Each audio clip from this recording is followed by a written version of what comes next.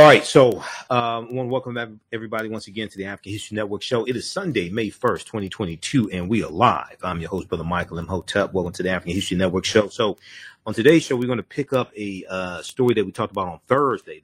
The story came out on April 26th, dealing with Harvard University and their involvement in slavery, a 134-page report.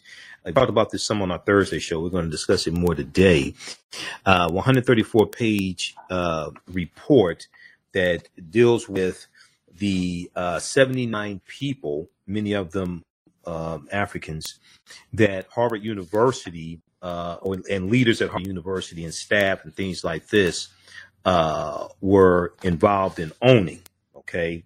And it lists some of the names of the Africans who were owned also.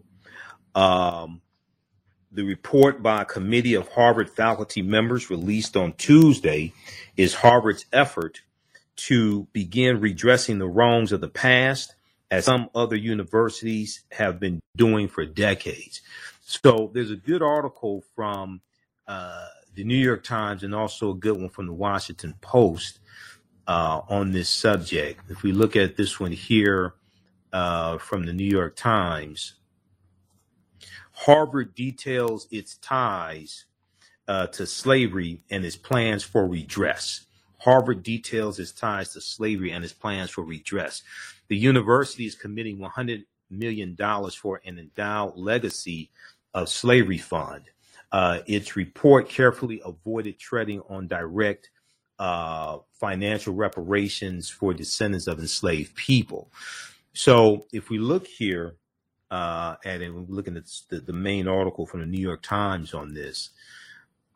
It says the report by a committee. Let's see, let me back up here. So it starts out and it talks about some of the names of the people who were enslaved. You have names like Venus, Juba, Caesar, Sicily. Then you have slaves who were named by only first names, sometimes or sometimes no name at all. Like you had one African slave named the Moor, M-O-O-R, the Moor, or you will have one called a little boy. Okay.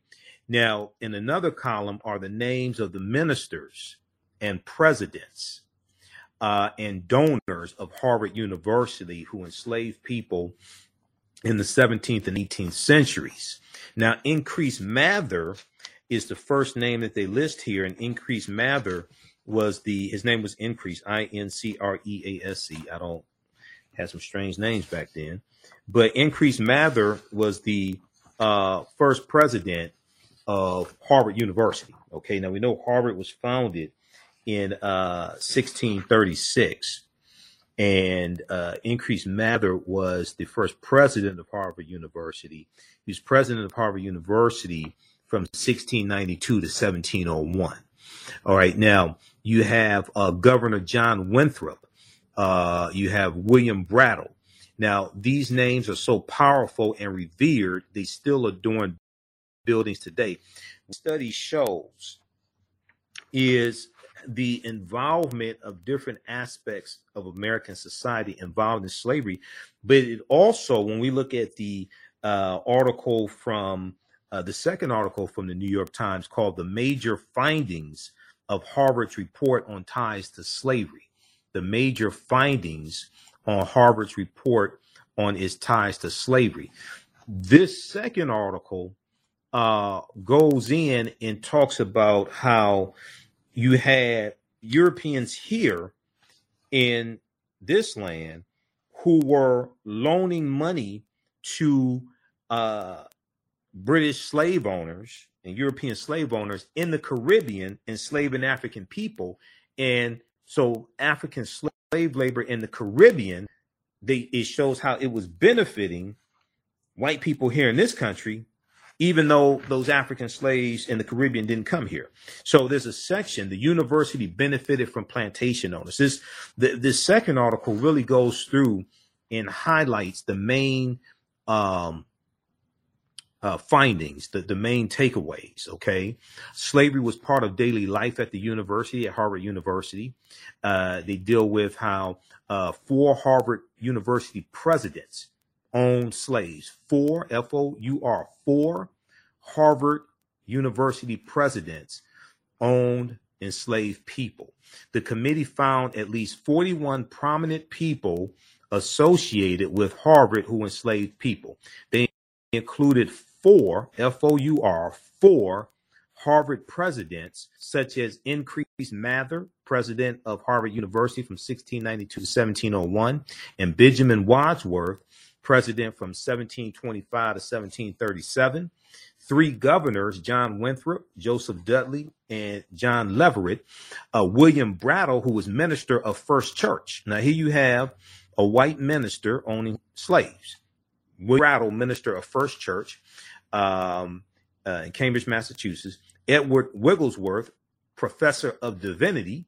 So I'm not sure if he was preaching to them to be good slaves. I'm not sure, but Edward Wigglesworth, professor of divinity. John Winthrop, professor of mathematics and natural philosophy.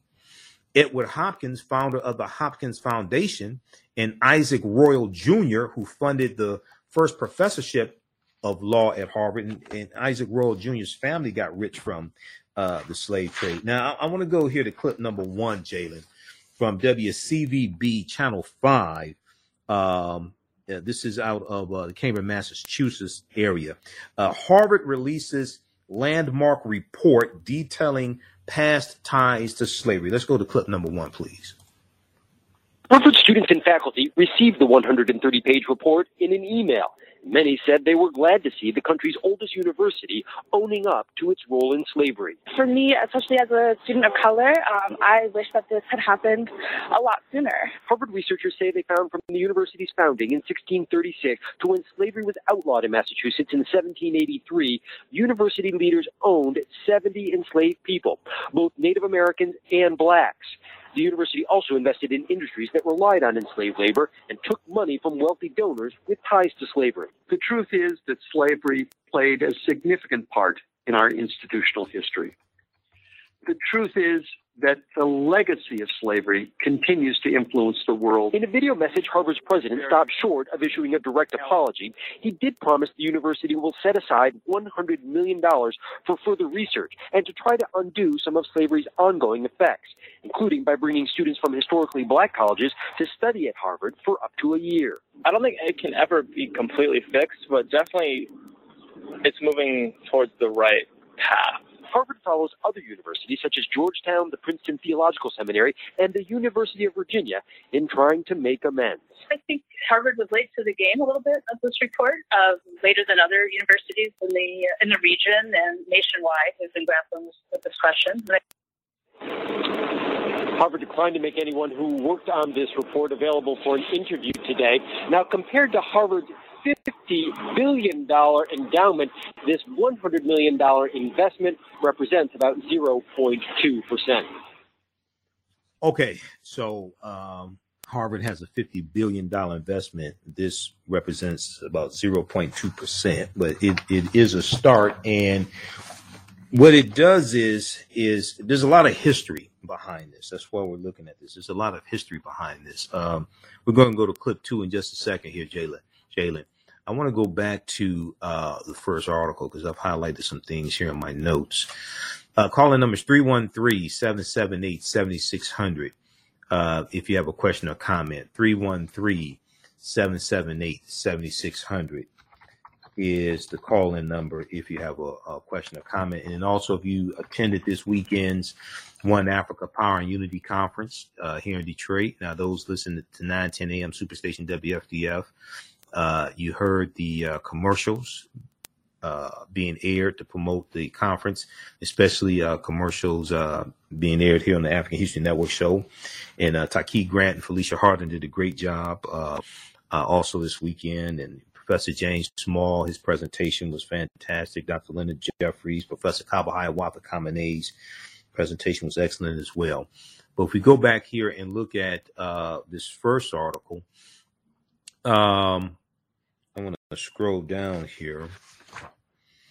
Okay, so the university benefited. Let me see which one. Okay, I want to go to back to the first one. Just a second. I have 5 articles here that I'm looking at. Okay, so the report calls for spending the money in a multitude of tracks, the $100 million, by tracing the modern day descendants of enslaved people at Harvard University, by building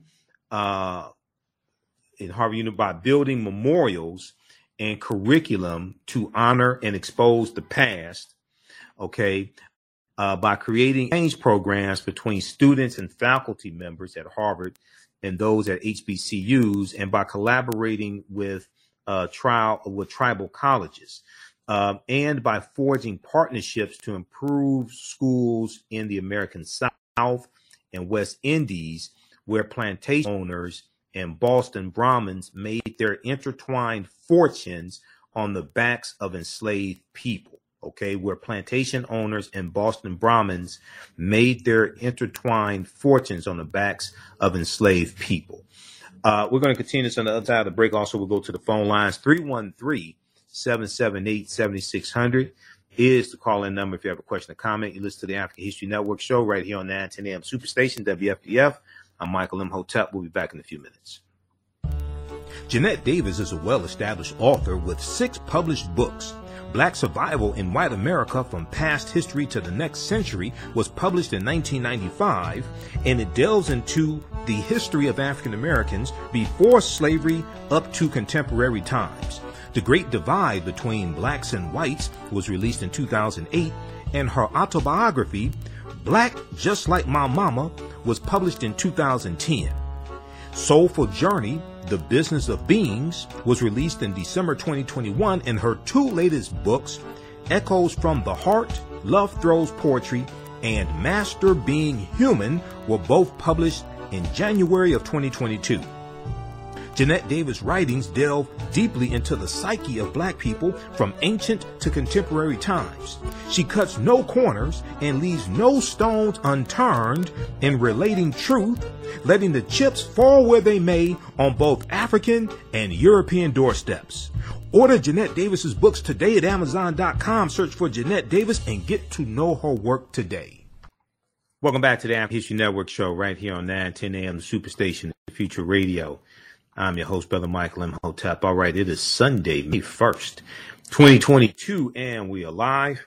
I had a very, very busy weekend. I was at the 2-day One Africa Power and Unity Conference here in Detroit. So you heard me talk about it, and we interviewed a lot of the scholars the past 2 weeks who are going to do presentations there today. So we had a fantastic turnout for the first conference, and people learned a lot as well. I met a lot of our listeners here on 910 AM Superstation WFDF, but then also people who watch me on YouTube, watch the show on YouTube, listen to the podcast, things like that. So got to talk to a lot of people all weekend. Calling numbers 313-778-7600. If you have a question or comment, once again, 313-778-7600 is the call-in number. Before we go to clip number 2, I want to go to the phone lines.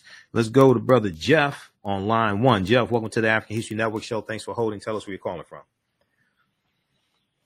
Yeah, I'm calling here from Southfield, Michigan. Southfield, Michigan? Yeah. Okay. Go ahead. You're on the air. Yeah, well, what I want to say here, I'm a mixed descent. Okay, you're breaking up a little bit. You said, what was that you said? You were breaking up a little bit, Jeff. I am of mixed descent. Mixed descent? Yes. Okay. And what I want to say is that I think that it's a travesty here that, you guys keep on, you keep on crying about slavery. Who's crying? Slavery's not a bad thing. You said slavery's not a bad thing? No, it's not. Okay. Because if we still had slavery, then you guys would be in order. Okay. There wouldn't be no killing. Jeff. Now, when you first called in, you said you're of mixed descent. What you should have said is you are mixed up. because that's what you are. Thanks. Have a good day, Jeff. Get your phone fixed also. Have a good day. See, that's how you deal with trolls like that. You can call in here if you want to act a fool. You're going to get dealt with. I don't play that. Go call somebody else's show with that nonsense. And get a good phone when you call in also, Jeff. All right. You listen to the African History Network show, 313-778-7600 if you want to call in. Now, you want to act a fool, you're going to get embarrassed here. We got people watching all around the world. You're going to get embarrassed, okay? And, you know, how many African people does Jeff want to be the slave of? How many African people, if slavery was good, then how many African people does Jeff want to be the slave of? Who's going to keep white supremacy in control? So, yeah, I was with Dr. Leonard Jeffries, Professor James Small all weekend. This is the wrong time to mess with me with some BS. I'm just warning you right now. Okay. I was with them all weekend. Okay. All right. So, let's go back to, like a real discussion. You know, I mean, I've been doing radio 12 years. I've dealt with trolls. Okay. So that ain't nothing new. That's what happens. But let's get back to the business at hand. If we go back and look at this now, the first article on this is the big one. This is what a lot of other articles cited. This one here from the New York Times. Harvard details its ties to slavery and its plans for redress. All right. Now, if we go to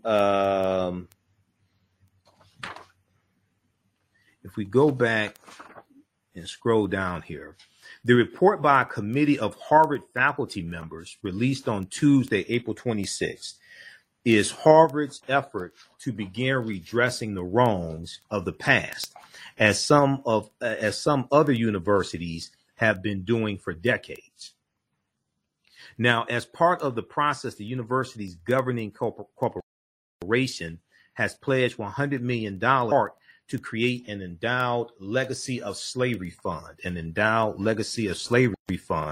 that would allow scholars and students to bring Harvard's connections to slavery into the light for generations to come. Now, what a lot of people want to do is hide how this country, especially Europeans in this country, white people in this country, still benefit from the legacy of slavery. This is one of the reasons why you have the attack on the GOP, what Republicans call critical race theory, which is not even critical race theory. What they've done is they've taken the term critical race theory, which is a 40-year-old legal analysis of how racism is encoded into various laws in this country and how those laws have a long-lasting impact on the conditions of African Americans, Latinos, non-white people. In understanding that legacy, it's a legal analysis. It's usually taught in law schools, graduate schools, sometimes in the undergraduate level, but it's a legal analysis. Okay, it's not something taught in K through 12. Just teaching American history is not critical race theory. That's a misunderstanding of critical race theory. There was a Christopher Rufo, I think his last name, Rufo. This is one of the idiots who's an architect of critical race theory. There was a tweet that he put out back in March 2021. We've talked about it here on this show before. And I'm going to try to pull this up here. So what they've done is distorted what critical race theory is. So anytime, and he said they want to make it so that anytime you see something in the news that is dealing with race or racism or something like that, that they don't like. Christopher Rufo, R-U-F-O. Okay. These series of tweets right here, though, for those watching on Facebook and YouTube. All right. Let me pull this up. This is one of the ways all this really escalated with critical race theory. And okay, that's not the one I want. I want it was one tweet. Here, let me pull this up here. It was one tweet from this one here from March 2015, March 15, 2021, I should say, March 15, 2021. So Christopher F. Rufo, R-U-F-O, you can look up his name.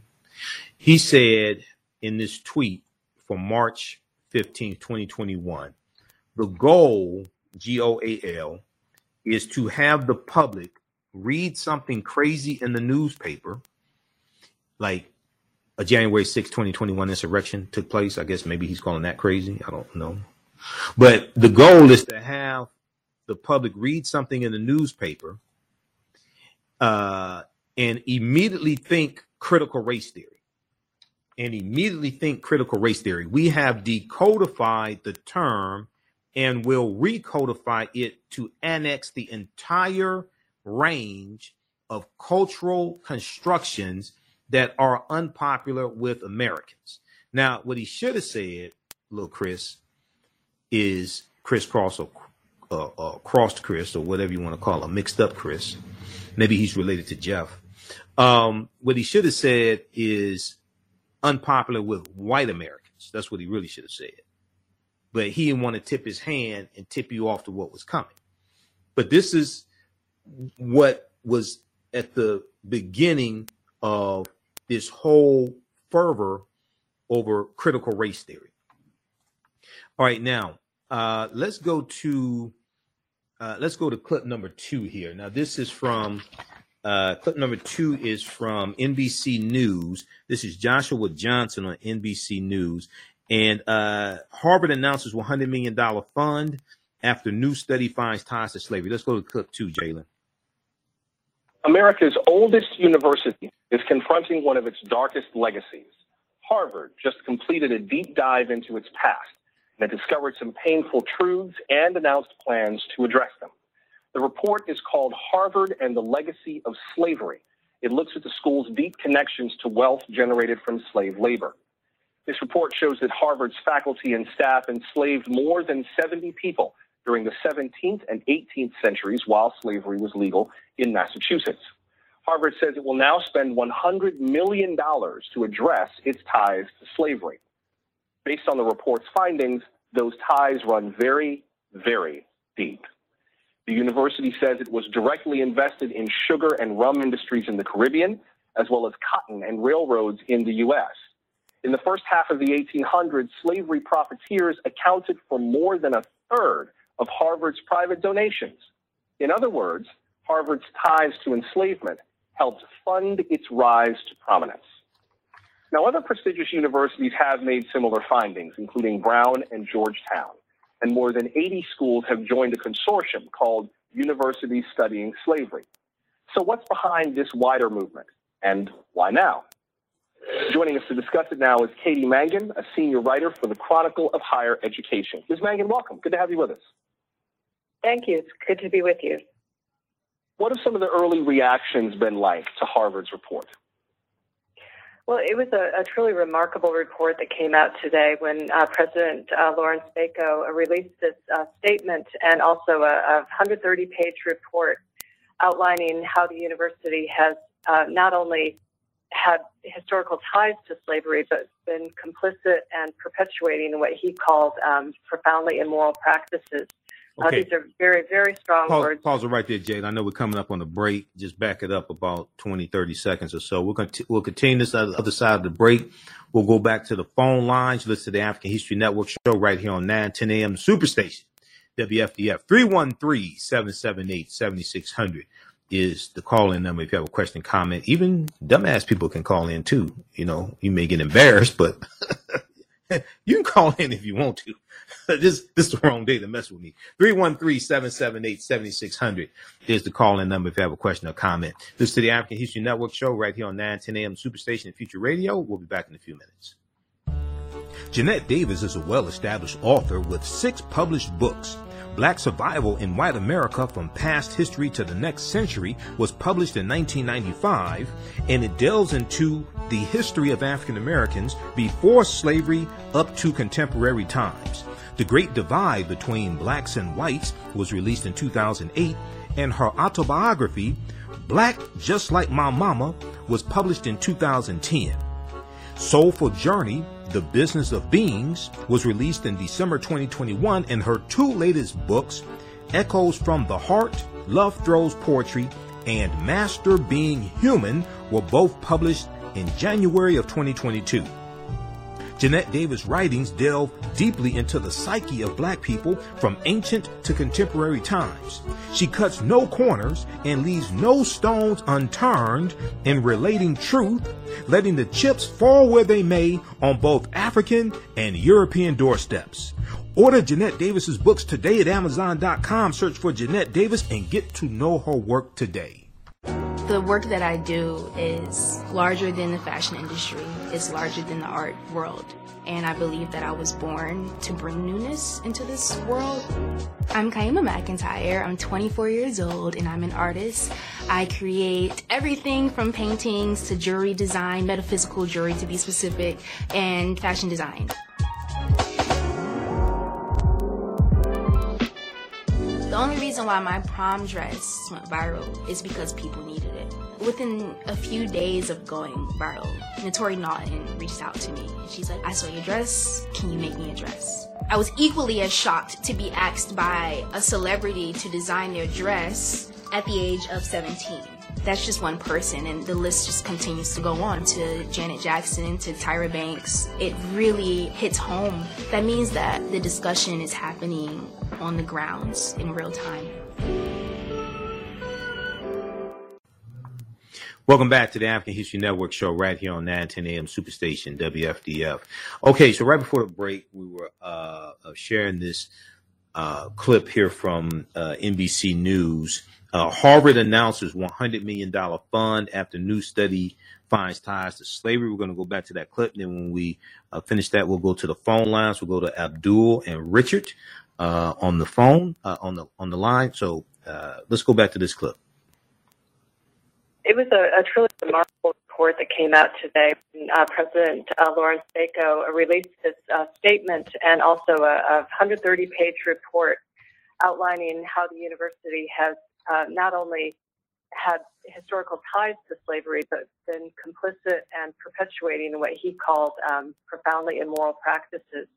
These are very, very strong words coming from Harvard, and long overdue, a lot of people would say. Harvard certainly is not the first university to grapple with its ties to slavery, but this is certainly one of the most extensive and really powerful reports that we've seen. We heard in this report that a benefactor of the law school enslaved a woman named Cuba, and one of that woman's ancestors spoke today about the study. Here's part of what they said. Certainly it was elation at first in terms of just understanding, wow, our family was connected, to this whole story. But then, after settling back, it's an emotional trip. When I read, certainly some of the hardships that they went through, how cruel they were treated, even though they were up north and not down south. Slavery is slavery, and the type of cruelty that they experienced, not as harsh, I'm sure, as working the fields of Alabama and Mississippi, but working on Brattle Street in Cambridge, had its very difficult times. That's so powerful for him to be able to point to an ancestor and know that piece of his study. But beyond the personal impact on the descendants of these slaves, what impact is this report meant to have? I mean, it would be real easy for something like this to be done, make everyone feel good, and then that's the end of it. The report came out with some very specific recommendations of what they wanted to see the university done, and the final recommendation was to hold Harvard accountable, to have regular reports and analyses to make sure that Harvard is doing what it says it's going to do. And at this point, they're not talking so much about direct payments to the descendants of enslaved people, but more a matter of researching and trying to locate as many people as possible to try to bring more stories like the ones that we just heard to light, so that this becomes a more concrete and more tangible issue. When you're dealing with real people, real stories, that's one of the things that we're seeing other universities do, is to spend a lot of time trying to track down these descendants, hear their stories, and get them involved in the steps moving forward that Harvard has pledged to take using this very, very sizable amount of money. If we could back up to that list we were just showing in terms of what Harvard plans to do with the $100 million that it has committed to this project, including establishing a legacy of slavery fund, creating memorializations and curricula around enslaved people, developing partnerships with historically black colleges and universities, and also connecting to Native communities. I learned from this report that Harvard's charter said it was supposed to educate white and Indian residents of the colonies, but only one person of tribal descent received a degree in Harvard's earlier days. Is there a timeline for the use of this money, or are there any kind of guardrails on where this money goes, or is that still being figured out? As far as I can tell, that's still being figured out, but they are going to move ahead with these steps. This $100 million that has been dedicated, that some of it's going to be freed up immediately to take some initial steps, and some of it will be used later on. But a lot of the talk really is about scholarship and teaching, teaching more classes, more teacher training, reaching out more to historically black colleges and universities, and trying to strengthen those ties with exchange programs to bring more faculty members and students to Harvard, really just trying to study the matter and know exactly where they stand before they get down to the details about specifically how the money is going to be used more in terms of the reparations that people are really eager to see. I should note, by the way, that NBC News did reach out to Harvard University and asked if someone could be made available for tonight's broadcast. The university declined, but that invitation stands. Before I have to let you go, I wonder where this sits in the middle of all these other efforts to try to address the legacy of slavery in higher education. We put on the screen some of what Brown and Georgetown have done. There have been a number of efforts to deal with economic gaps. Students from disadvantaged backgrounds, Harvard and Stanford are two of the schools that have said, if you get admitted, we will come up with the money to let you in. You do not have to worry about paying for your education. How does this fit into all of the rest of those efforts to sort of close some of these racial gaps before we go?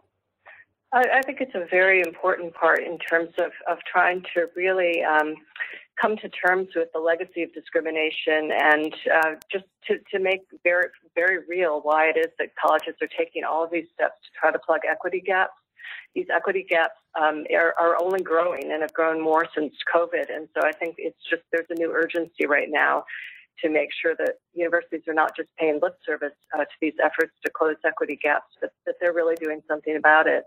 And I think the feeling is that bringing these stories to light and bringing these people to tell their stories is only going to help solidify the resolve of universities to take the steps that they're being called on to take to plug these long-standing and in fact, widening equity gaps.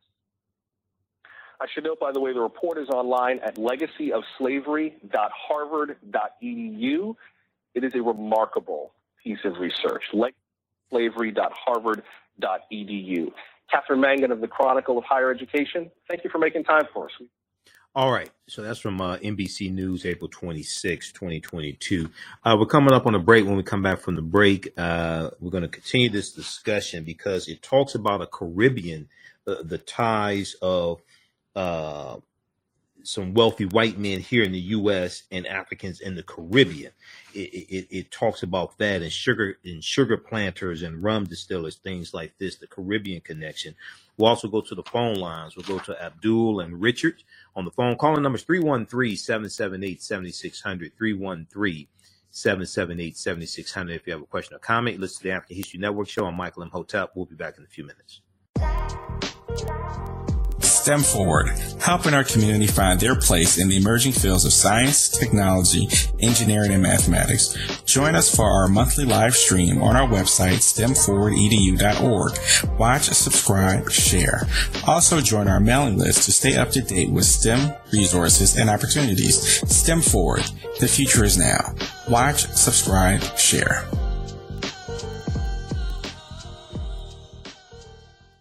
The work that I do is larger than the fashion industry. It's larger than the art world. And I believe that I was born to bring newness into this world. I'm Kaima McIntyre. I'm 24 years old and I'm an artist. I create everything from paintings to jewelry design, metaphysical jewelry to be specific, and fashion design. The only reason why my prom dress went viral is because people needed it. Within a few days of going viral, Naturi Naughton reached out to me. She's like, I saw your dress. Can you make me a dress? I was equally as shocked to be asked by a celebrity to design their dress at the age of 17. That's just one person, and the list just continues to go on to Janet Jackson, to Tyra Banks. It really hits home. That means that the discussion is happening on the grounds in real time.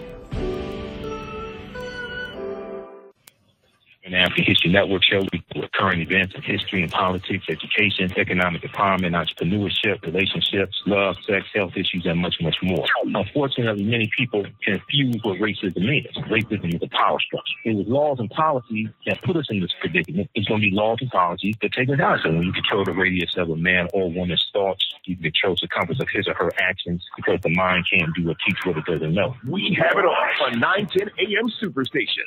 WFDF Farmington Hills, Detroit. 910 AM Superstation, a division of Adele Media. The views and opinions expressed on any program are those of the producers and or the persons appearing on the program, and do not necessarily reflect the views and opinions of 910 AM Superstation or Adele Media. Welcome back to the African History Network show right here on 910 AM Superstation WFDF. It's Sunday, May 1st, 2022, and we are live. Hey, I want to remind you that we have a new section of my 10-week online course that I teach on Saturdays, Ancient Kemet, the Moors, and the Ma'afa, Understanding the Transatlantic Slave Trade, what they didn't teach you in school. So class number 1 was April 23rd, and we didn't have class this weekend because I was at a conference all weekend. But class number 2 is Saturday, May 7th. So as soon as you register, you can watch class number 1, and I talked to some of my listeners this weekend at the conference, so we registered a few people also for the courses. Ancient Kemet, the Moors, and the Ma'afa, Understanding the Transatlantic Slave Trade, what they didn't teach you in school. So we do the sessions live. All the sessions are archived and recorded. You can go back and watch them anytime, even after the 10-week online course is over with. You still have full access. You can watch the class. You can join us in class live, Saturdays, 2 p.m. to 4 p.m. Eastern Standard Time if you want to, but if you can't because you're working or something like that, that's fine. And then on Sunday, Sunday, May 8th, we have class number 1 of From the Civil War to the Civil Rights Movement and Black Power, 1865 to 1968, starting up.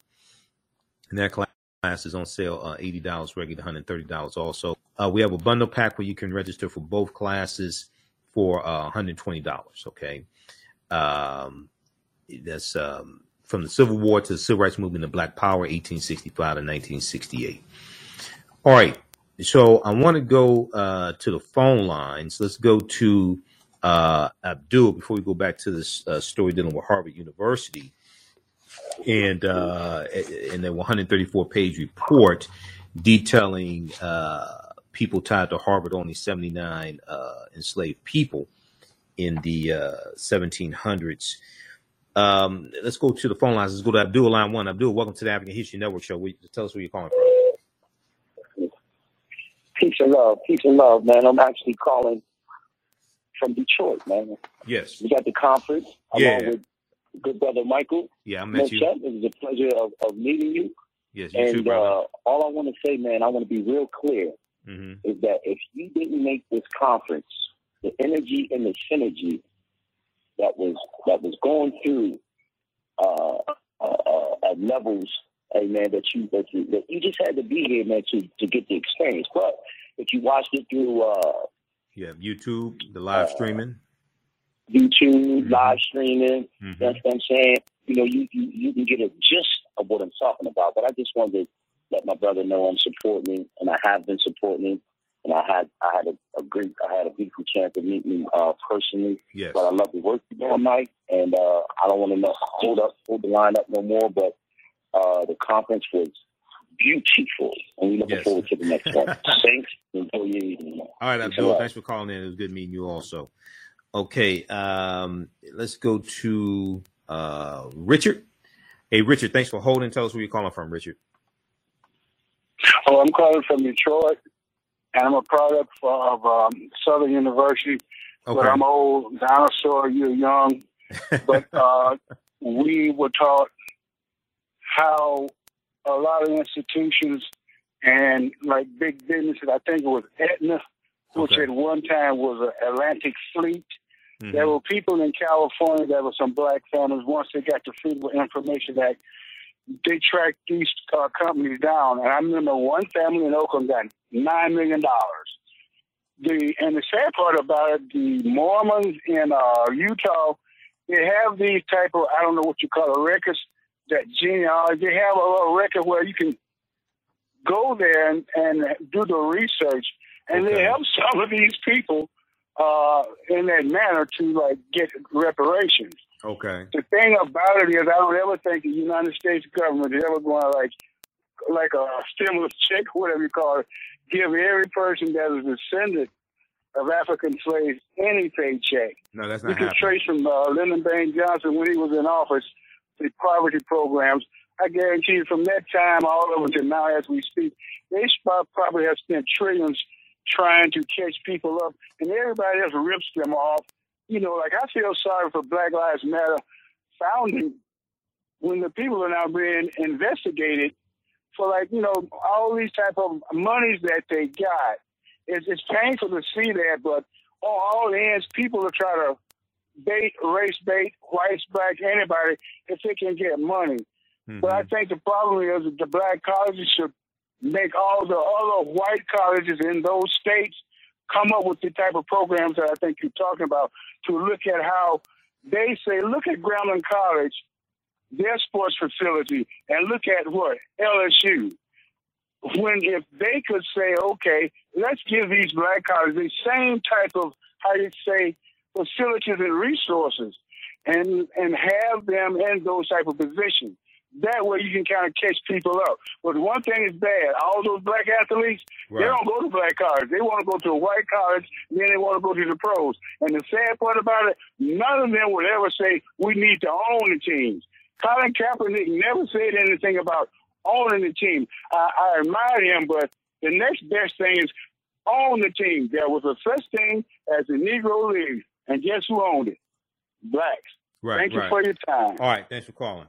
Now, two things. One, yes, there's an investigation into some Black Lives Matter leadership buying a $6 million property, something like that. I don't want to cast the entire Black Lives Matter movement under a cloud of investigation of mishandling money, things like this, because that's dealing with a few people. Okay, so, and we don't know the outcome of the investigation either. So I don't want to, not saying Richard was trying to do that, but I don't want to try to cast that cloud over the entire movement. One, two, Brian Flores, who is suing the NFL, has been making ownership and the lack of African-American ownership an issue. And he's been exposing this and calling attention to this. Okay. So even though Colin Kaepernick may not have, Brian Flores is. All right. Now, I want to, we're going to stay on this topic for a few more minutes, and I want to go to the second story, which is going to take a larger segment. And so we'll get to that in just a minute. Now, I want to go back to, let's see, I want to look at this other article here from New York Times. This is the major findings of Harvard's report on its ties to slavery. So that is the second article right here. Okay, the major findings of Harvard's report on its ties to slavery. Harvard University issued a 134-page report investigating its ties to slavery and its legacy. Here are the key findings. Also, actually, there were three things I wanted to comment on regarding Richard's call. The third one, because I had to pull up this article so I can make my point here. You remember a couple of weeks ago, we talked about California, the California Task Force, and a 5-4 ruling dealing with who they would distribute reparations to in the state of California.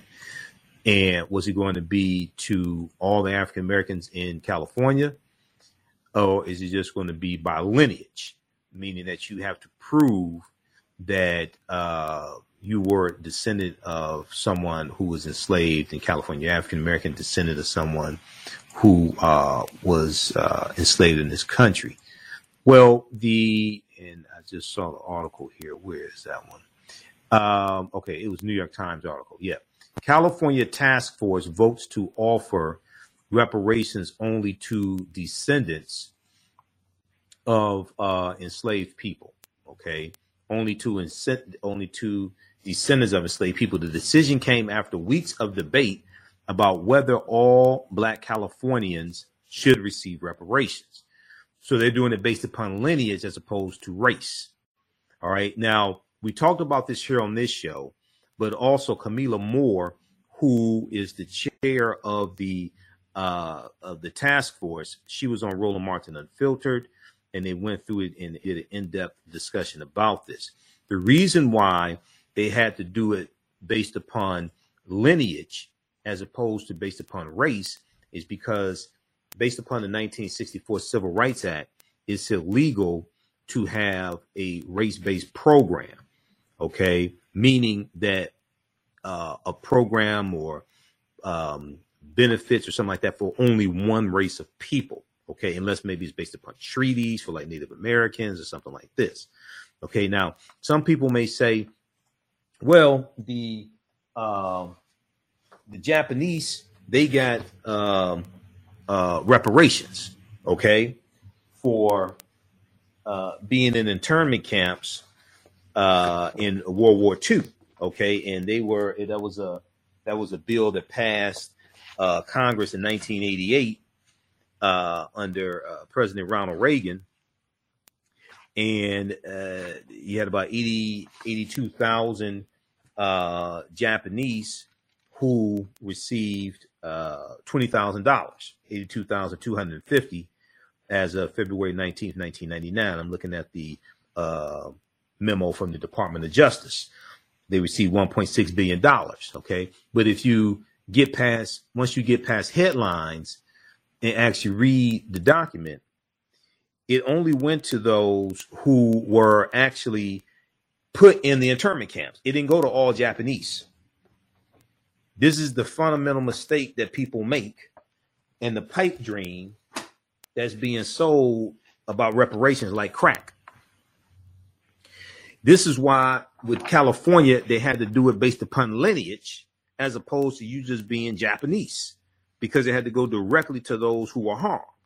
All right. Now, this is I'm going to try to pull this up here so everybody can see this, because if you're waiting on a reparations check in the mail, and I got some magic beans I can tell you, that ain't happening.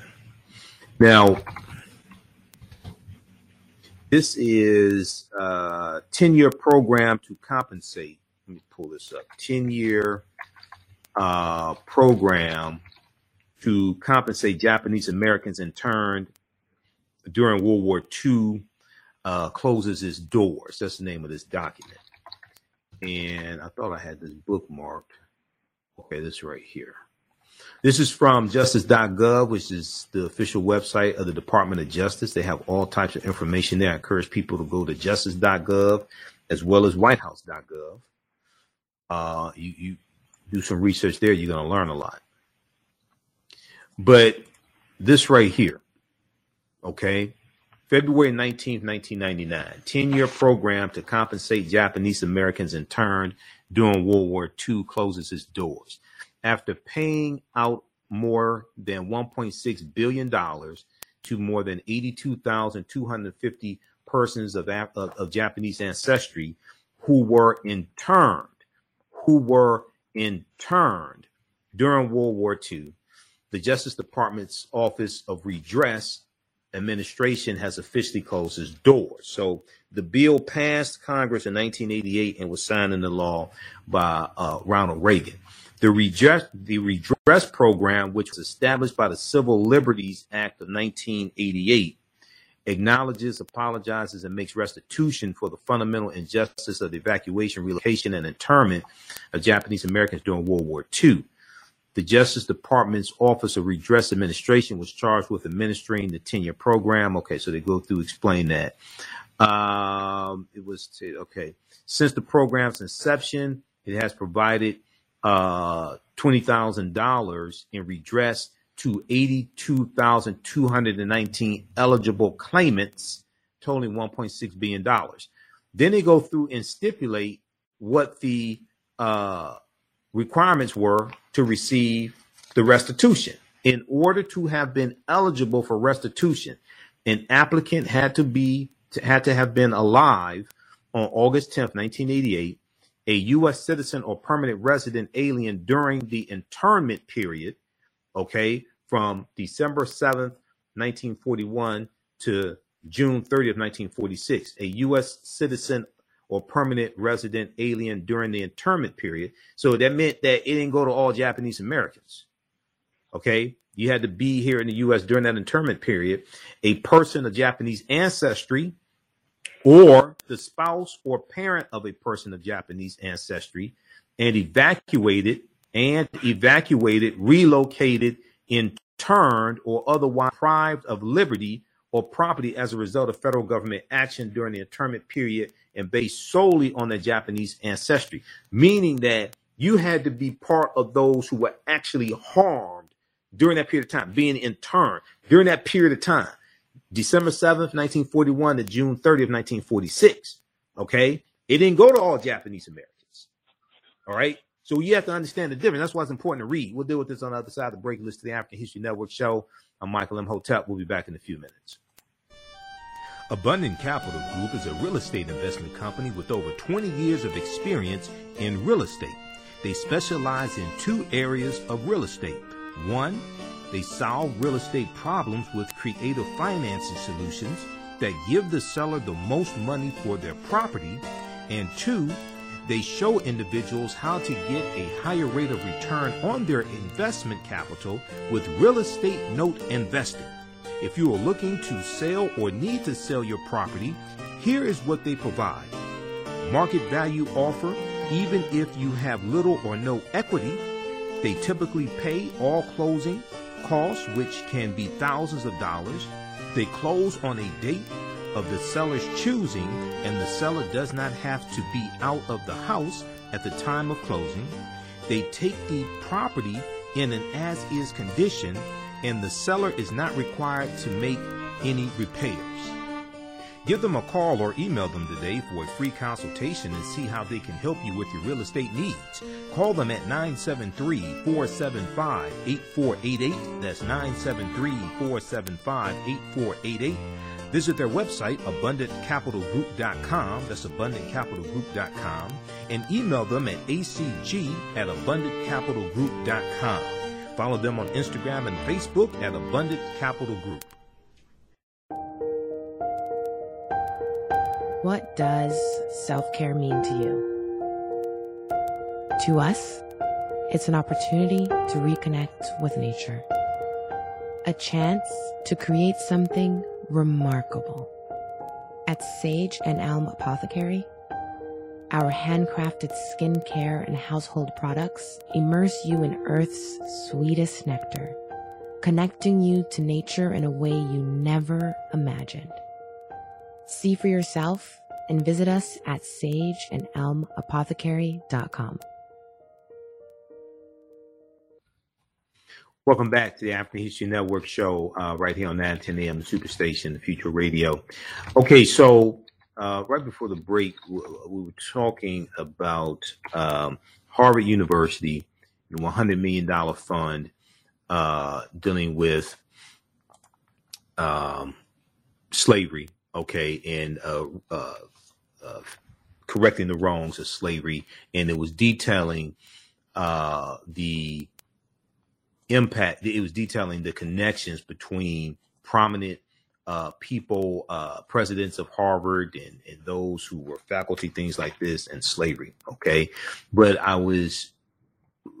we ended the break right before the break. We were talking about Japanese Americans, because many people say, oh, well, Japanese Americans got reparations for being put into internment camps. So this piece from justice.gov, Department of Justice website, lays out what the stipulations were.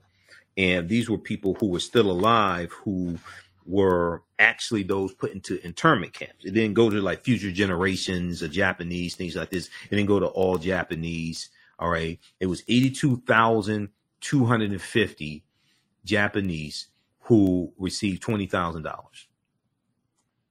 It was a total of $1.6 billion paid out to 82,250 persons of Japanese ancestry. And they laid out the stipulations. Okay. Now, then you also have some people who will say, oh, well, the Jews got money for reparations from the U.S. government. And then when I ask them the details, they can't tell me any. Or I hear people say, oh, well, President Obama gave the Jews reparations. I'm like, really? So then I asked them, well, explain to me what happened. They can't tell me. It was $12 million spread out over 5 years, $2.5 million a year.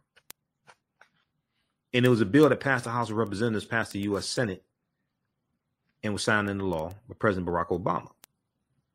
Did it go to all the Jews in the U.S.? No, it didn't go to all the Jews in the U.S. It was about 13,000 who were actually Holocaust.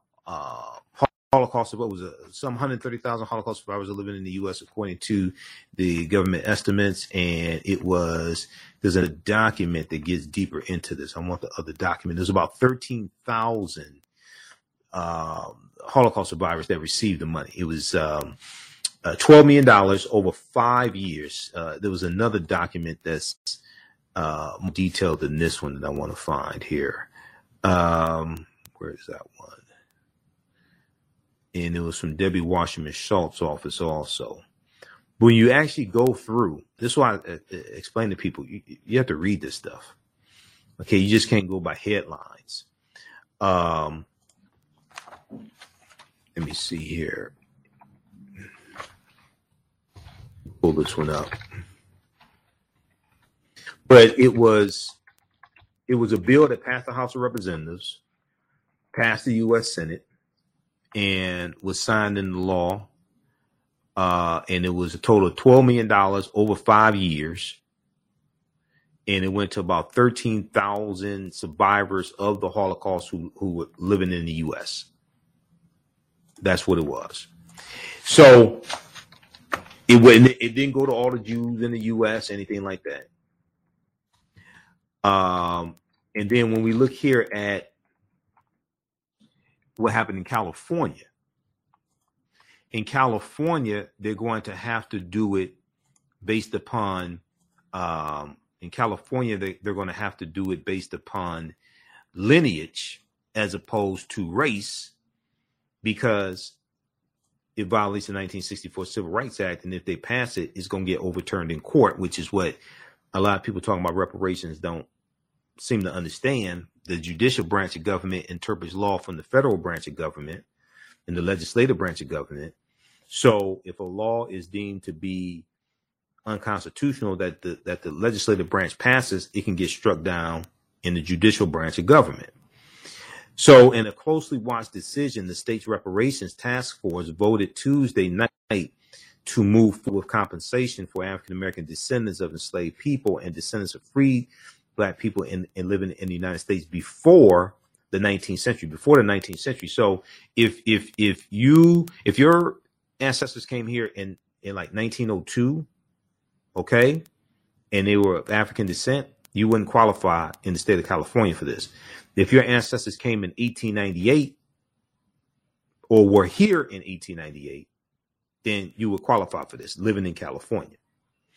This is a big deal, as California's reparations effort is the first of its scale and is likely to serve as a model for the rest of the nation. Not to mention that Tuesday's decision was highly contentious.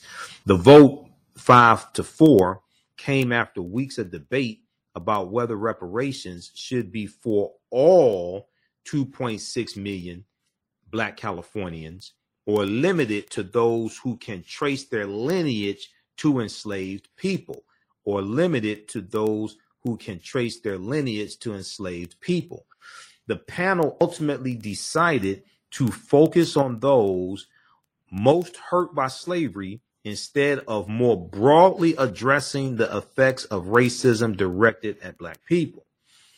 Quote, that's not the point of reparations. Reparations is responding to the injuries of a specific group. Jovan Scott Lewis at University of California, Berkeley professor and task force member said during Tuesday's meeting, there's a community who for centuries has been demanding recognition.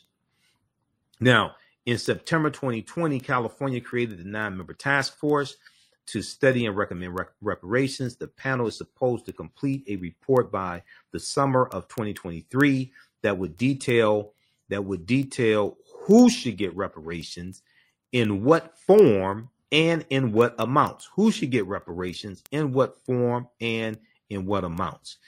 Now, when you go through and read this, it deals with the fact that, and this is something that Camila Moore said in the interview on Roland Martin Unfiltered. If you do it based upon race, it violates the 1964 Civil Rights Act. So you have to do it based upon lineage to get around that. Now, there are going to be lawsuits anyway, but you're more on legal grounds if you do it by lineage. You have a better chance of the law that you pass not being overturned in court. Okay. So this is why it's important to understand this. Many on the panel bristled at the idea of excluding Black Californians, given the widespread racism left behind by decades of slavery. A similar effort in Evanston, Illinois, it includes all Black residents. Okay, but in Evanston, Illinois, in Evanston, it dealt with redlining, victims of redlining in Evanston, Illinois, as opposed to slavery. Okay. The reason why they chose redlining in Evanston, Illinois, as opposed to slavery is because in Illinois, slavery was abolished in 1818. Evanston, Illinois, the city of Evanston, which today is a city of about 60,000 people and about 16% African American, Evanston, Illinois wasn't founded until the 1840s. Evanston, Illinois did not have a history of slavery. They had a rampant history of housing discrimination and redlining. Once redlining was created by the federal government in about 1937, coming from the Homeowners Loan Corporation. Robin Rue Simmons was the councilwoman, African-American councilwoman in Evanston, Illinois, who initiated that program, that compensation program. And they would get a certain amount of money towards buying a house. Okay. I interviewed Robin Rue Simmons for an hour on this show. And we went down and we went through and broke down what it was. And they were taking money generated from, if I remember correctly, they were taking money generated from marijuana sales, taking some money from that to go towards this fund. Okay. So they chose redlining because, and also the other thing, it was, the policy that they put in place was based upon about a 70-page study that was done on the history of redlining in Evanston, Illinois, and housing discrimination, how it's still impacting African Americans today. All right. So that's why in Evanston, they chose redlining instead of slavery. Now, there was people on social media that didn't read and jumped on there talking about should be for slavery. Well, you think a city of 60,000 people is going to have some type of reparations for slavery and the city didn't have a history of reparations? That's just, you must be related to Jeff that called in. That don't make no sense either. A city of 60,000, they're going to deal with a legacy of what happened in that city. Okay, not what happened in the state. That doesn't make sense. Okay, you see, this is why a lot of hashtags and all that stuff, when it really comes down to like actually trying to get something like to actually take place and get laws passed, it's entirely different. It sounds good in documentaries and on panel discussions and on shows and people that have no clue what they're talking about. But when you actually start trying to do something and you have to follow the law and deal with constraints, that stuff goes out the window. Okay. And unlike a lot of people, I'm somebody that's actually been involved in writing public policy for the city of Detroit. I was on the committee to write an executive order for the city of Detroit. It took us 13 months to do it. Okay. It took us a lot longer than we thought it was going to take. It went through a number of revisions. We had to work with the legal department. We had to work with different departments in the city. We had to work with the unions as well. Okay. And then what we came out with is not what we had in mind when we first started doing the executive order. Okay. But you're dealing with reality. All that stuff sounds real good in documentaries and all that stuff.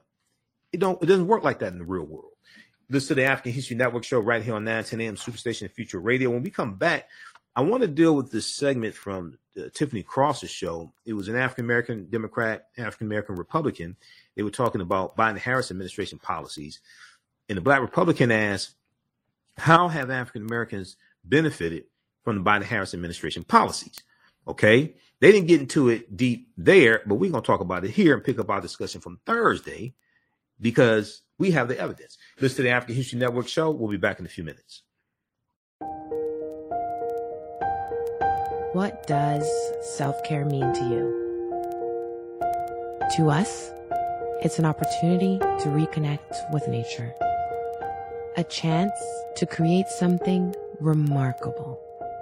At Sage and Elm Apothecary, our handcrafted skincare and household products immerse you in Earth's sweetest nectar, connecting you to nature in a way you never imagined.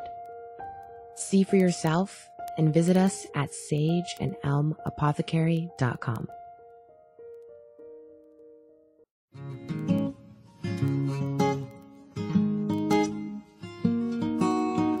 IDO Network International, in collaboration with STL Black Woman, DACA, and ACTA, present the Royal Pilgrimage to the Americas, August 24th through the 28th. The African kings and queens are coming to you for business, networking, and sharing of Pan-African ideals. The venue will be the illustrious En Garde Arts Hotel in St. Louis, Missouri. A royal cultural experience and exhibitions, trade and investment opportunities in Africa, the Caribbean, and the Americas. A Royal Pan-African Summit hosting keynote speakers and a red carpet banquet. Come and witness an African royal coronation ceremony. Register at www.idonetwork.org to book your ticket to Wine and Dine with African royalty. Vendor opportunities available. Get face-to-face with the royals who own the land and resources for business. Contact DACA for deal room information at 602-730-4572.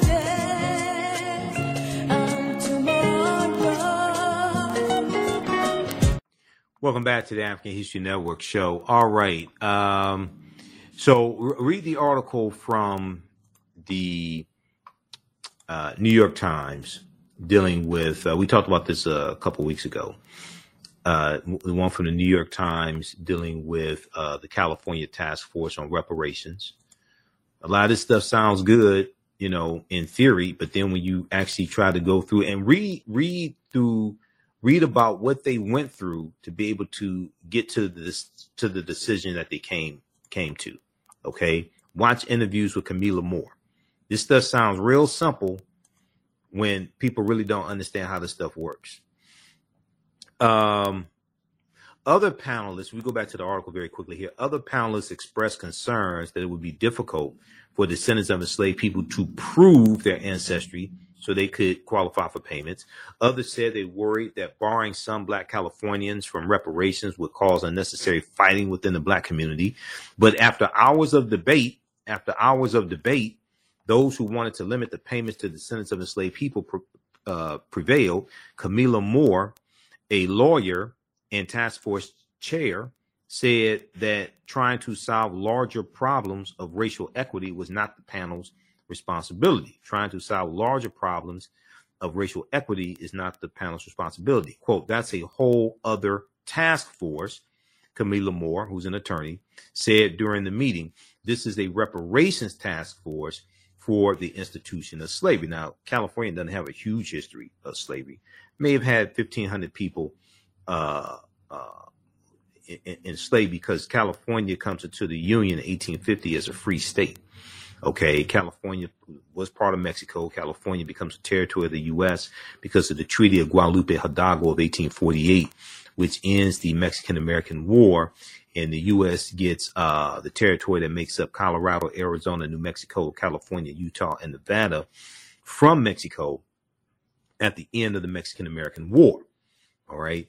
So California doesn't have, a big history of slavery, even though it was about 1500. There was an article from The Conversation that we dealt with here on this show a couple of weeks ago when we dealt with this story dealing with the California Task Force.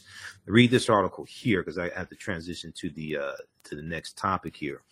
The little known story of how slavery infiltrated California and the American West. The little known story of how slavery infiltrated California and the American West, August 11th, 2021. Okay, so read this, and this gives you some background information. Now, I want to, before we leave the story dealing with Harvard University, and I want to go to, let's see, it was this one, major takeaways here.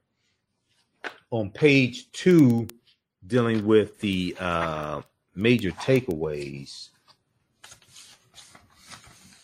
Where is that here? Okay.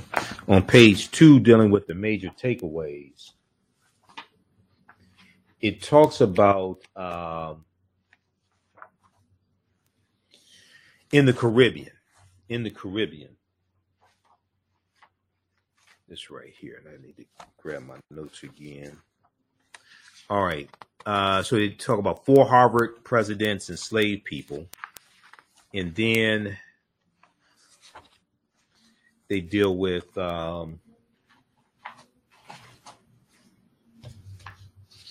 let's see, the next page is the university benefited from plantation owners. The university benefited from plantation owners. Okay. And if you scroll down here, you look at that sentence. So they break down the connection between the South and the North, and the South growing content in the textile mills in the North.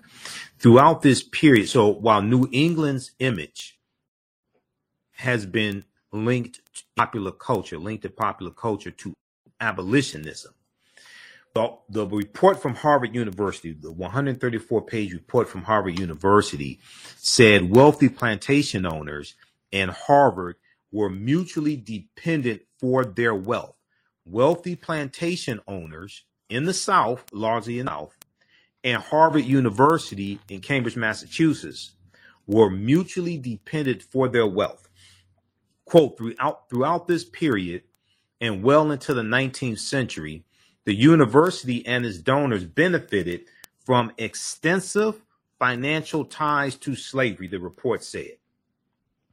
These profitable financial relationships included, most notably, the beneficence of donors and who accumulated their wealth through slave trading. The beneficence of donors who accumulated their wealth through slave trading from the labor of enslaved people on plantations in the Caribbean islands and in the American South.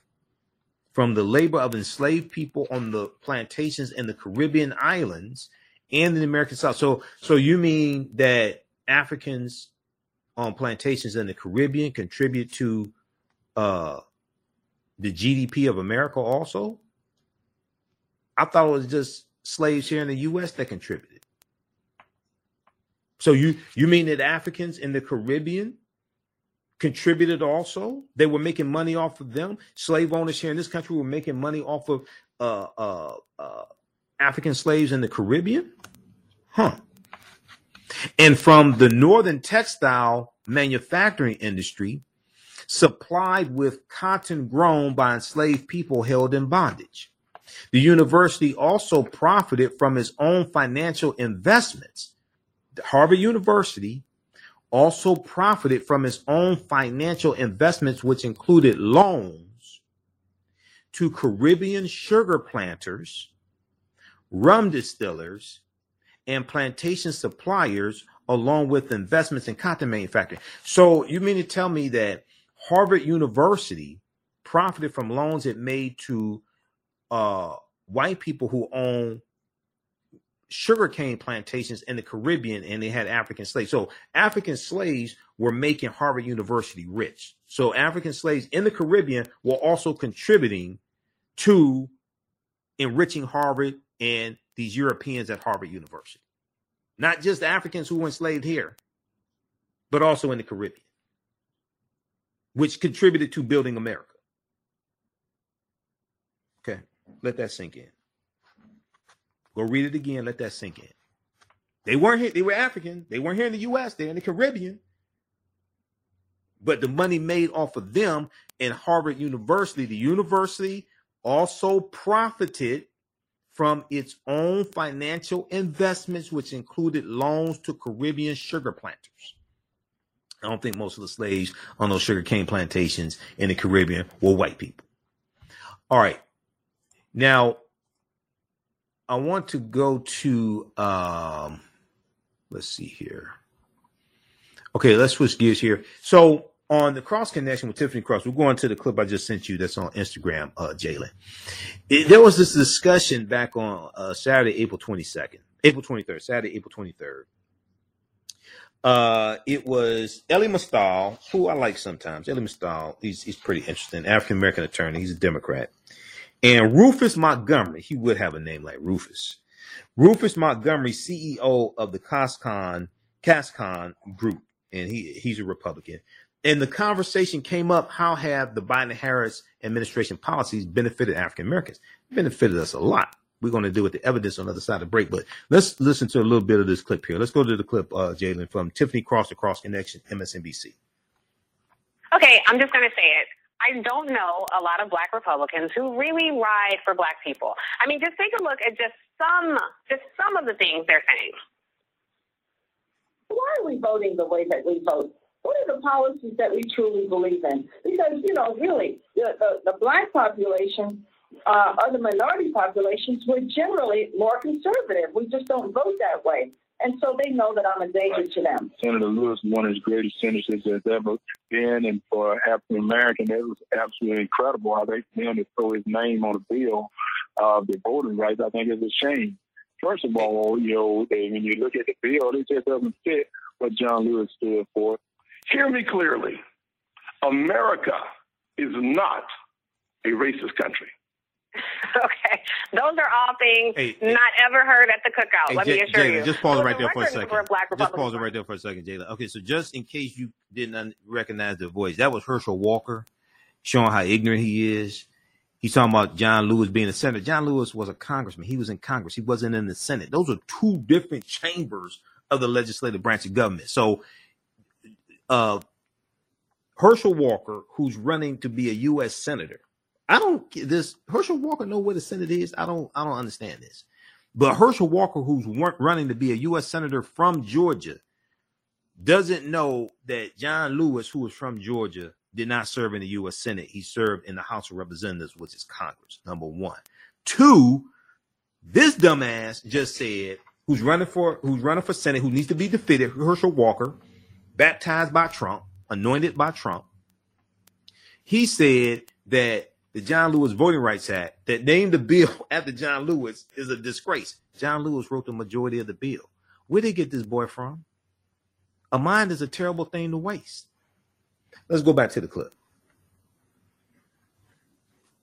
Okay, those are all things not ever heard at the cookout, let me assure you. So all right, we'll continue this on the other side of the break. Listen to the African History Network show right here on 9:10 a.m. Superstation and Future Radio. I'm Michael Imhotep. We'll be back in a few minutes. Jeanette Davis is a well-established author with 6 published books. Black Survival in White America from Past History to the Next Century was published in 1995, and it delves into the history of African Americans before slavery up to contemporary times. The Great Divide Between Blacks and Whites was released in 2008, and her autobiography, Black Just Like My Mama, was published in 2010. Soulful Journey, The Business of Beings, was released in December 2021, and her 2 latest books, Echoes from the Heart, Love Throws Poetry, and Master Being Human, were both published in January of 2022. Jeanette Davis' writings delve deeply into the psyche of black people from ancient to contemporary times. She cuts no corners and leaves no stones unturned in relating truth, letting the chips fall where they may on both African and European doorsteps.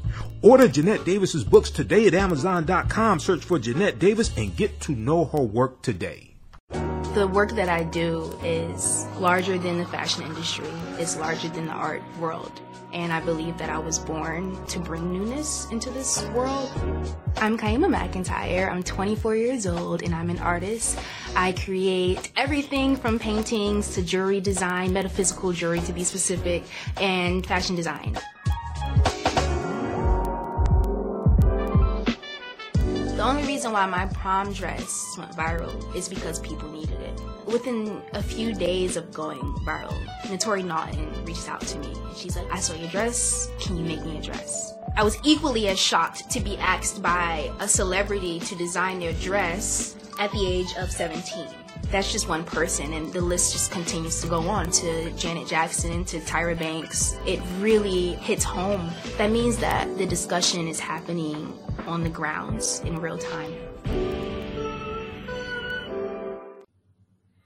Welcome back to the African History Network show right here on 910 AM Superstation Future Radio. Hey, if you'd like this type of information, you can support the African History Network.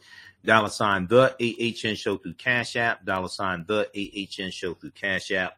Also through PayPal, paypal.me /the AHN show.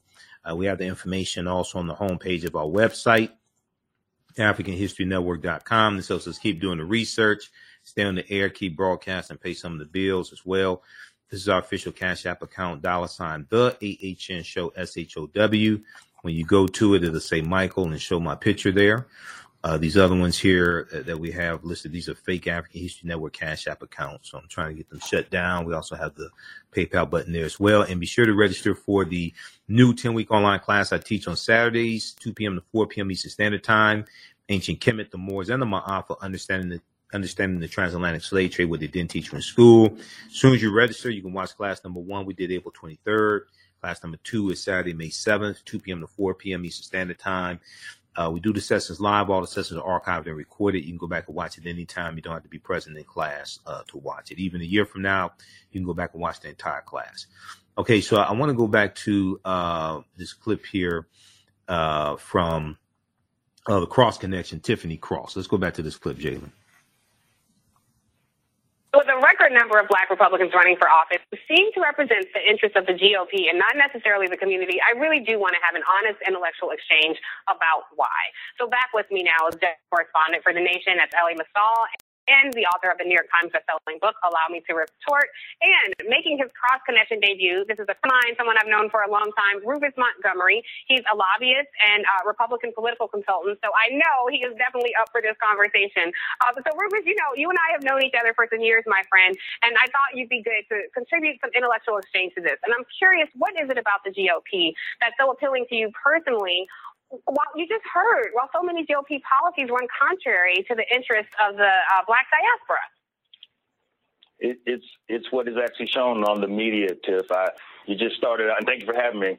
You started out saying it's not talked about at the cookout. It actually is talked about at the cookout. Across the country, African Americans are talking about what's going on with the current administration, what's actually happening.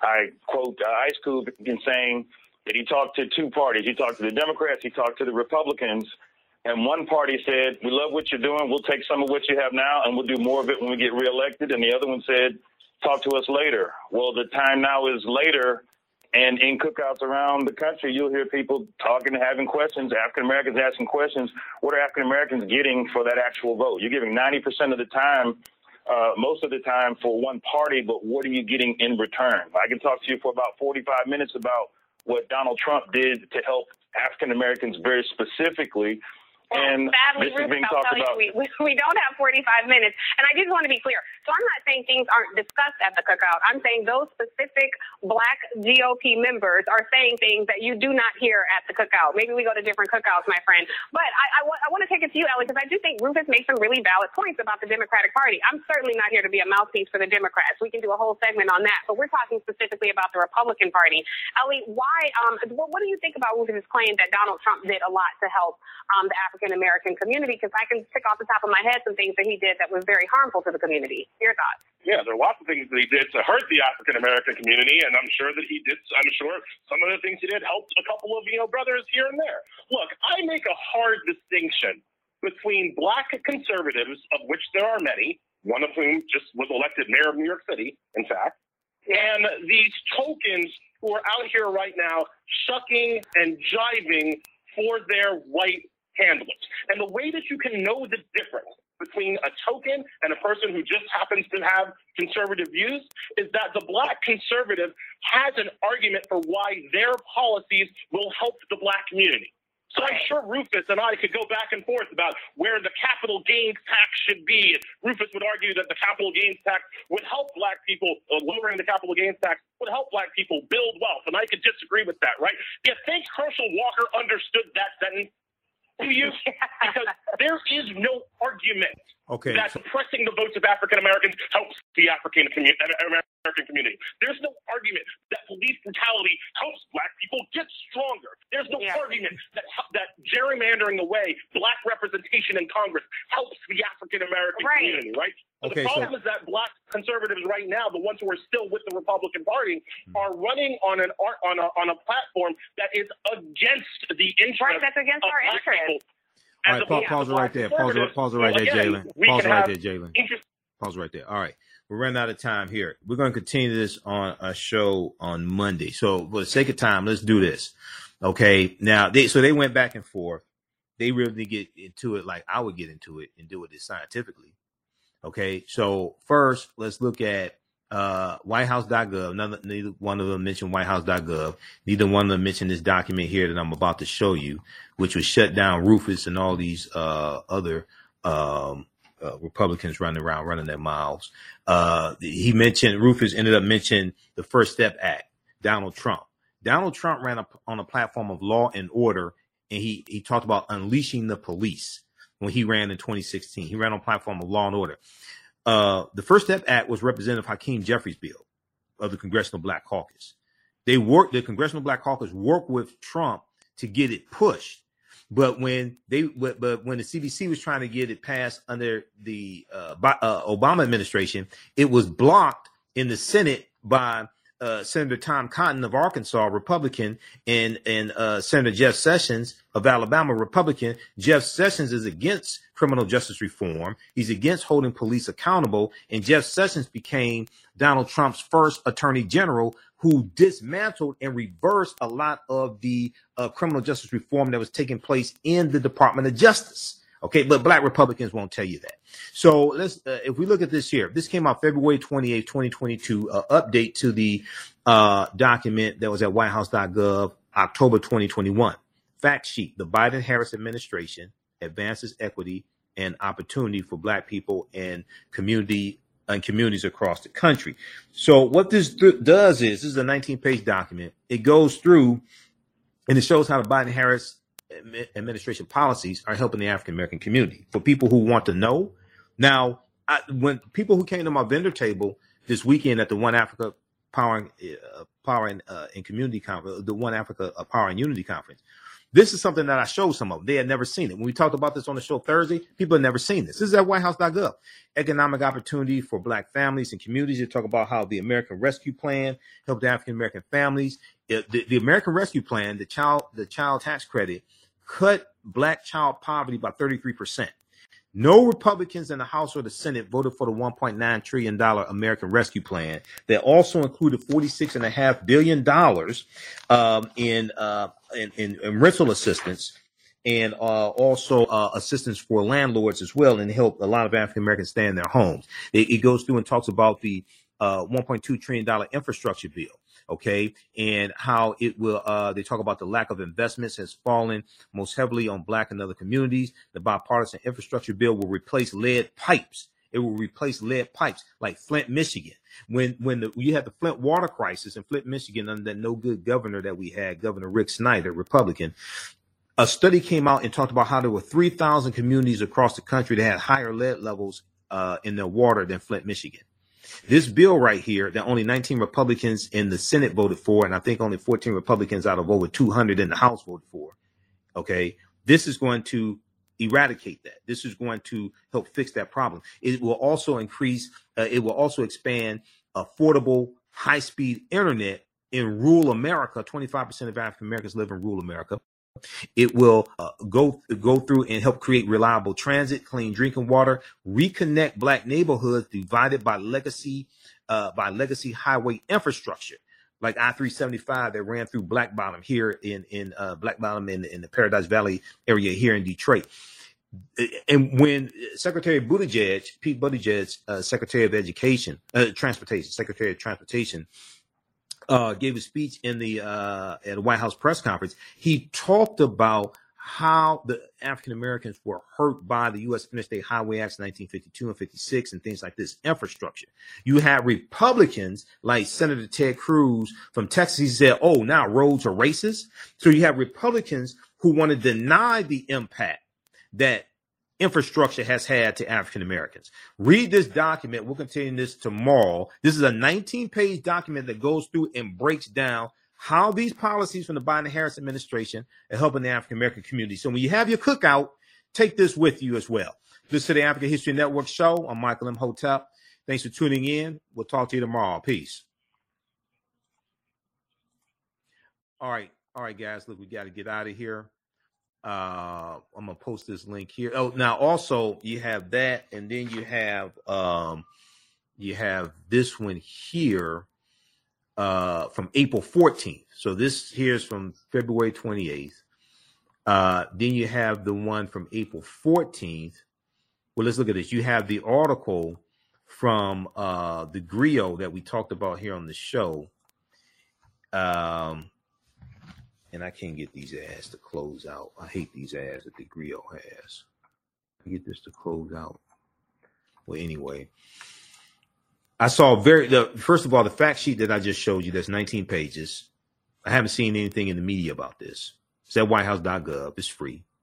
Secondly, this article here from April 14th, 2022 by thegriot.com, African American owned and operated. We talked about this a little bit on Roland Martin Unfiltered when I was on his show maybe 3 Fridays ago, because it was one of the topics we were supposed to talk about, but we did not have a chance to get deep into it because of time constraints and other things we were dealing with. Biden-Harris administration unveils government-wide action plans on racial equity. Have you heard anything about this? This is from April 14th. Have you heard anything about this? Have you heard anything about this in mainstream media? Biden-Harris administration unveils government-wide action plans on racial equity. And what this does is this lays out across 90 federal agencies with more. So the Biden-Harris administration unveiled Thursday, I think that was April 14th, Thursday, a massive government-wide action plan to advance racial equity across 90 federal agencies with more than 300 strategies, across 90 federal agencies with more than 300 strategies and commitments laid out by government leaders. Have you heard about this? The announcements from the dozens of federal agencies are the start of fulfilling an executive order signed by President Joe Biden on his first day in office to advance racial equity across the entire federal government. This is something that was initiated day one, January 20th, 2021. Have you heard about this? Okay, this ties into Executive Order 13985. Executive Order 13985. And if you go look at the fact sheet here from April 14th, 2022, that once again is at whitehouse.gov. So you can bring this up at the cookout. Biden-Harris administration releases agency equity plan actions to advance equity and racial justice across the federal government. Okay. Now, I still find it interesting. I haven't really heard about this in mainstream media. On his first day in office, President Joe Biden signed Executive Order 13985, advancing racial equity and support for underserved communities through the federal government. That historic order directed the whole of the federal government to advance an ambitious equity and racial justice agenda. Today, more than 90 federal agencies, including all cabinet level agencies, are releasing their first ever equity action plans that lay out more than 300 concrete strategies and commitments to address systemic barriers in our nation's policies and programs that hold too many underserved communities back from prosperity, dignity, and equality. Have you heard about this? This came out April 14th. I've seen very little in media, period, about this. The article, I think the only article I really saw on this was from the GRIO, which is African American owned and operated. Then they go through, this is a 6-page document. Okay, this is 6 pages. This is relating to the executive order and the results of the executive order, the policies being laid out. Okay, so they go through and look at the Department of Labor. Okay, the Department of Labor, the Department of Housing and Urban Development, the EPA, Environmental Protection Agency. They look at the Department of Transportation as well, the Department of Justice,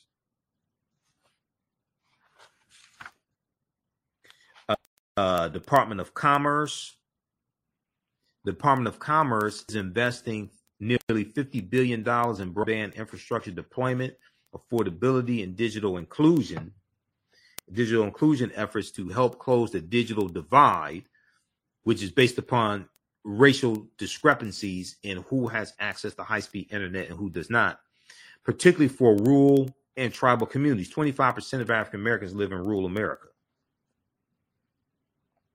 They talk about the Department of Homeland Security.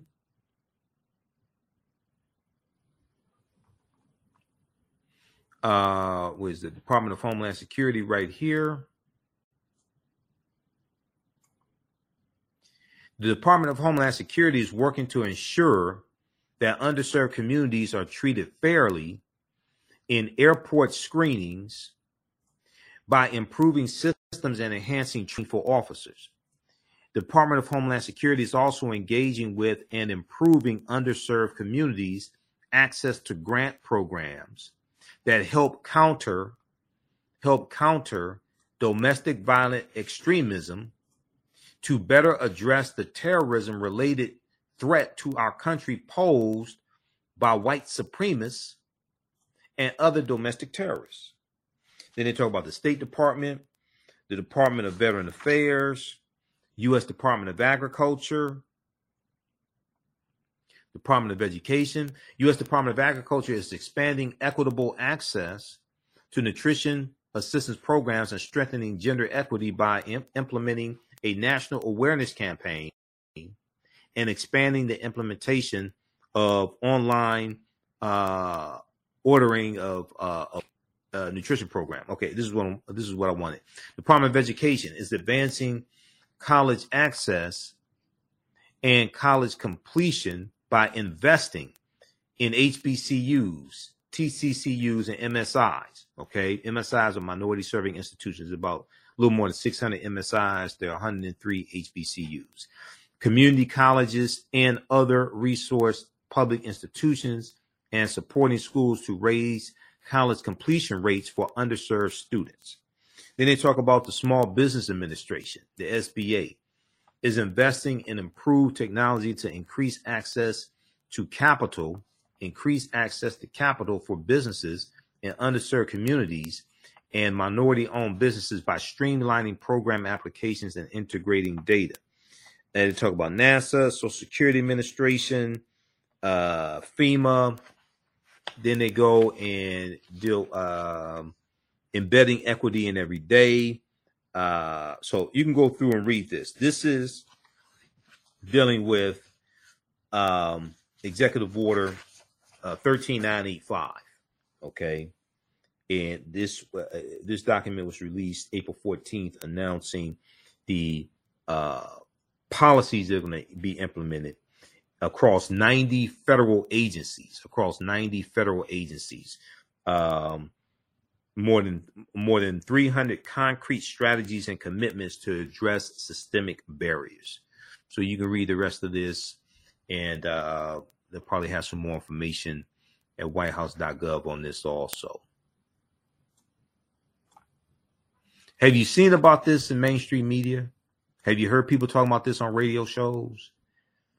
Besides me, Biden-Harris administration releases agency equity action plans to advance equity and racial justice across the federal government, April 14th, 2022.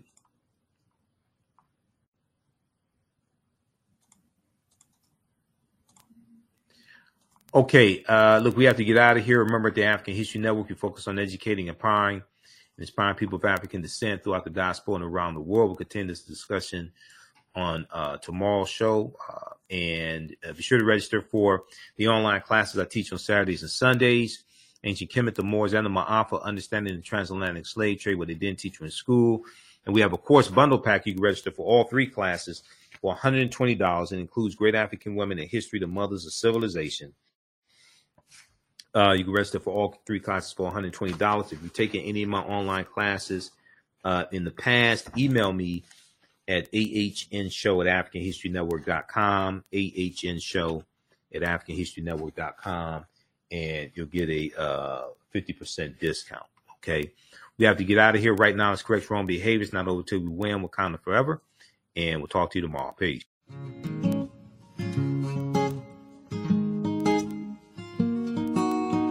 IDO Network International, in collaboration with STL Black Woman, DACA, and ACTA, present the Royal Pilgrimage to the Americas, August 24th through the 28th. The African kings and queens are coming to you for business, networking, and sharing of Pan-African ideals. The venue will be the illustrious En Garde Arts Hotel in St. Louis, Missouri. A royal cultural experience and exhibitions, trade and investment opportunities in Africa, the Caribbean, and the Americas. A Royal Pan-African Summit hosting keynote speakers and a red carpet banquet. Come and witness an African royal coronation ceremony. Register at www.idonetwork.org to book your ticket to wine and dine with African royalty. Vendor opportunities available. Get face-to-face with the royals who own the land and resources for business. Contact DACA for deal room information at 602-730-4572.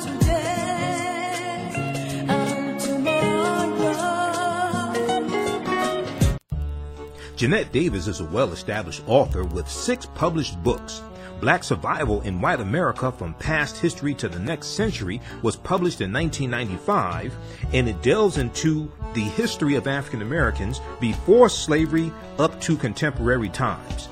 The Great Divide Between Blacks and Whites was released in 2008, and her autobiography, Black Just Like My Mama, was published in 2010.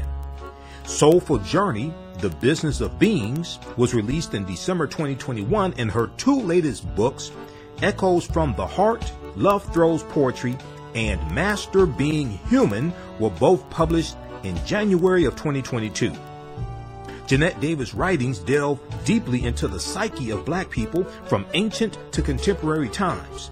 She cuts no corners and leaves no stones unturned in relating truth, letting the chips fall where they may on both African and European doorsteps. Order Jeanette Davis's books today at Amazon.com. Search for Jeanette Davis and get to know her work today.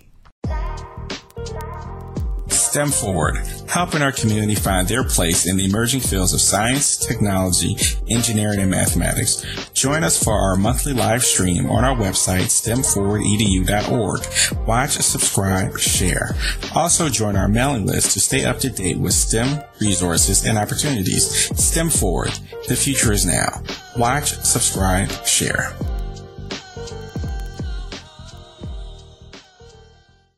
The work that I do is larger than the fashion industry. It's larger than the art world.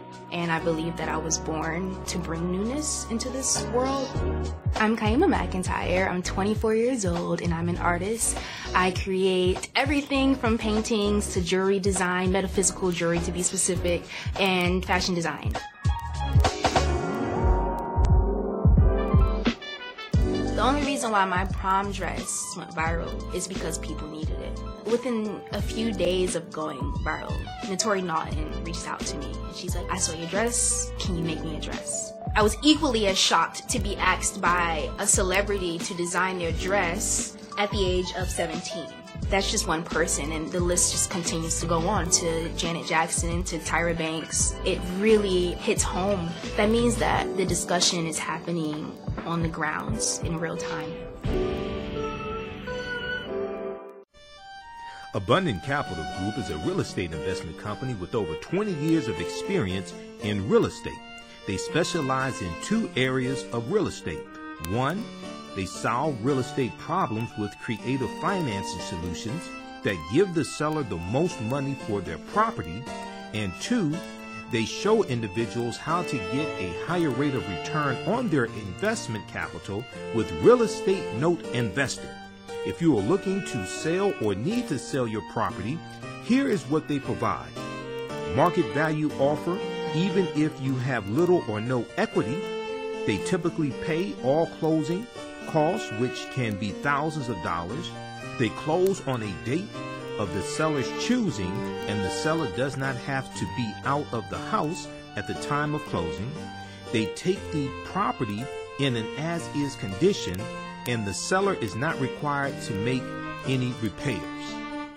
Give them a call or email them today for a free consultation and see how they can help you with your real estate needs. Call them at 973-475-8488. That's 973-475-8488. Visit their website, abundantcapitalgroup.com. That's abundantcapitalgroup.com. And email them at acg@abundantcapitalgroup.com. Follow them on Instagram and Facebook at Abundant Capital Group.